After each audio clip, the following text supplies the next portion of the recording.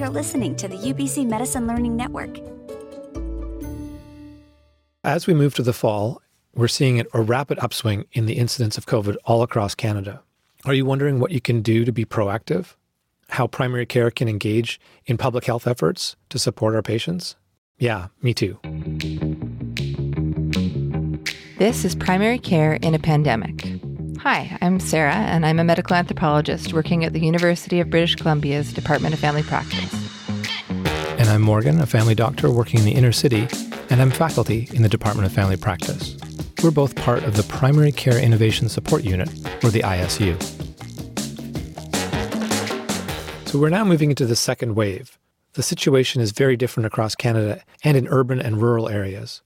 We do know more about COVID, who's at greatest risk, and some options to help, but there's still a lot we don't know. This is really, I think, an opportunity for primary care teams to engage in public health to support their patients, particularly those who are at higher risk, whether it's for hospitalization or for mortality. And public health efforts are really our first line of defense. We saw across Canada efforts to support team-based care and how that's growing. And as we've transitioned rapidly to virtual care, we saw a lot of the burden of care falling back on the primary care providers. So with the primary care providers doing a lot of the work that they might have done across the team, we're losing a bit here and wondering how we can help engage the team on some of the COVID-related primary care work that we can do. I think it's really easy to think about how primary care providers can see a patient virtually.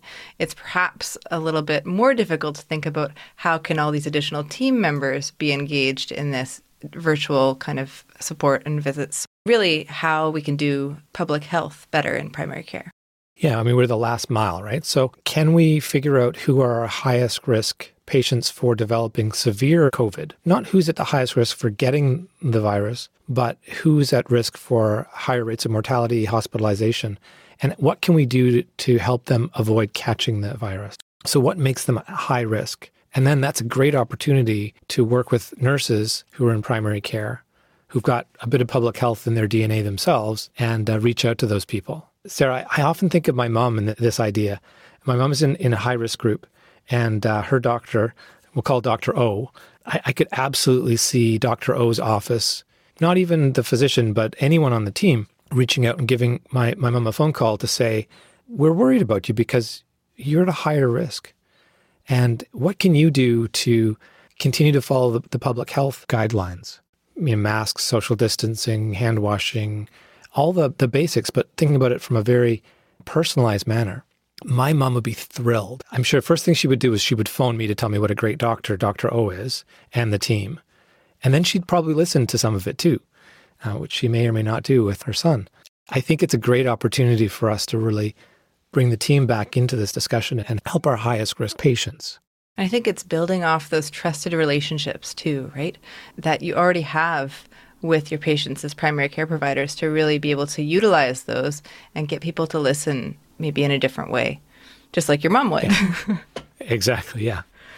And we spoke with Dr. Christine Newton, a family doctor in Vancouver, who's also the director of the UBC Health Clinic. And her team was really able to have residents as well as family practice nurse come in to really start that task of reviewing patient panels proactively at the start of the pandemic to identify those people who were at higher risk. By the end of the summer, we had a little bit of a lull.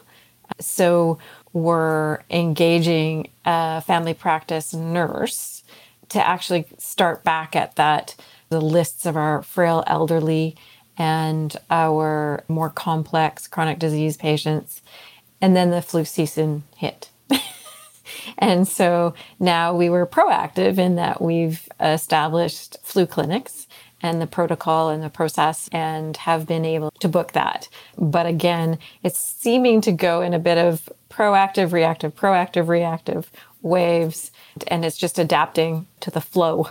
I think this idea of working in waves, of adapting and having team members reach out to patients proactively when they can, is really a great way to frame this. We also spoke to Gray Schowler, a nurse who's worked in and managed community health centers. He really highlighted the value of the relationships that nurses have with patients and the role these relationships can play in facilitating the translation of public health guidelines for patients. In particular, the role of nurses, a lot of the work that nurses do is relational. If you've developed those relationships, if people that feel where they're accessing their services is a safe place, you're way ahead. Knowing people and that trust that happens over time is so important. Hopefully they've had a positive experience with that nurse or provider before. So not only is the trust there, but the trust in themselves that the thing that we worked on, you helped me get my blood sugars under control. And we saw that we could do that together. And now you're going to help me with my pandemic response. And I know that we can do that too.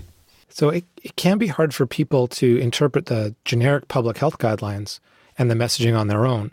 I think in our last episode, we talked about how different people have different comfort levels and understanding of how to read the data. But this also includes how to incorporate social distancing, et cetera, into your day-to-day life. So I think both of these examples really demonstrate the active role we can take in primary care. The next idea that we really wanted to focus on was the idea of a mental health check-in. Yeah, Sarah, I don't know how you're feeling with it all, but the nights are getting longer, the days are getting shorter, and this is feeling like it's been a long haul already. We know that people with mental health and people without are suffering more because of some of the intense public health maneuvers that we're doing. And they're worried about the pandemic. They're maybe not reaching out as much socially. There's the potential or actual loss of work and the economic challenges.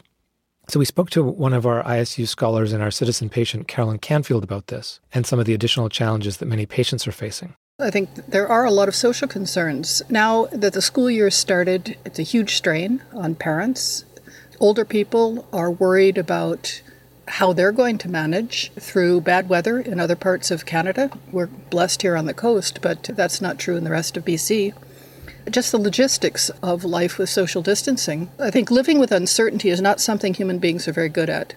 And for me, that's the biggest burden as we look into COVID this fall and winter. Our adaptive capacity really leads us to try to find handholds, find security, find grounding. And it's pretty tough for people whose lives are so complex.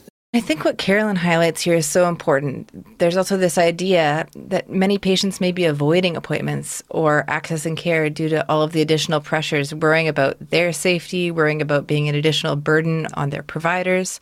And it's one of those things that as a primary care provider, I wouldn't always know, partly because, in a busy day, you might not remember who you haven't seen, but also it's easy to miss somebody who's not coming in for the wrong reason, perhaps. So I think we can reach out proactively and we can use our electronic records to find out who hasn't been in but probably should and do a mental health check. And this could be by phone if that's where patients are at, or it can be by video, but whatever works for that person. And in the ISU, this is something that we've been working on as well. And we've actually developed this mental health checklist that providers can use to go through with their patients. And the link to the checklist will be in the show notes. The next idea that we really wanted to talk about is working with nurses on your team to really think about how they can be used as experts in your practice. So we had the great fortune to work with a number of nurses over the last year. And over this summer, we had 2 nurses working closely with us to help shape some of the material that's online. Jen Stokes is a registered nurse with a background in both public health and long-term care. And she sees that there's a real potential here. There's a lot of care that we can do over the phone or through video, and being creative is important. And I think right now, especially, that it can be really important for nurses to be thinking about what are the factors affecting their clients in a pandemic. Thinking about their determinants of health is really important. And I think that's a role that nursing especially can definitely step into. It's all about that education and that collaboration. Nurses can take that client and connect them with resources in the community. They can collaborate with their other care providers. In many ways, nurses are experts in relational care. And it's part of the training, and it's definitely important in this time when people might feel less connected relationally with others, family, friends, their social circles. Grace Scholler actually highlighted this really well. I think nurses need to continue to focus on relational care, to remind themselves and their colleagues about the core values around meeting people where they're at. I think that we need to be creative and flexible in how we do things. I think that's been always one of the incredible strengths of the nursing profession and nurses, is it's just about getting it done. That's what we do. And I think we need to continue to that. I like what Gray said there about being creative and flexible. Christy and Jen also both underscored the importance of really being proactive right now, working in waves, checking in slower times, thinking about different ways of doing things. It's really important. And we're now just shifting into flu season. That time of year is always a busy time anyway. But finding those times where it's a little slower, you can reach out to a couple of people that are higher risk. So we've talked about a couple ideas to do with public health and primary care, how to look for your high-risk patients and check in with them, doing that mental health check-in for those who are feeling the burden of the pandemic, and then how to really work with nurses as experts in your practice. A link to the new ISU implementation guide that's been developed to really support RNs working to full scope in virtual care is in the show notes. And this also includes that checklist for the mental health check-in. So thanks for joining us, and thanks to our guests, Jen Stokes, Carolyn Canfield, Gray Schaller, and Dr. Christy Newton. And as always, feel free to reach out if you have any ideas that you'd like to hear us talk more about. Please email isu@familymed.ubc.ca.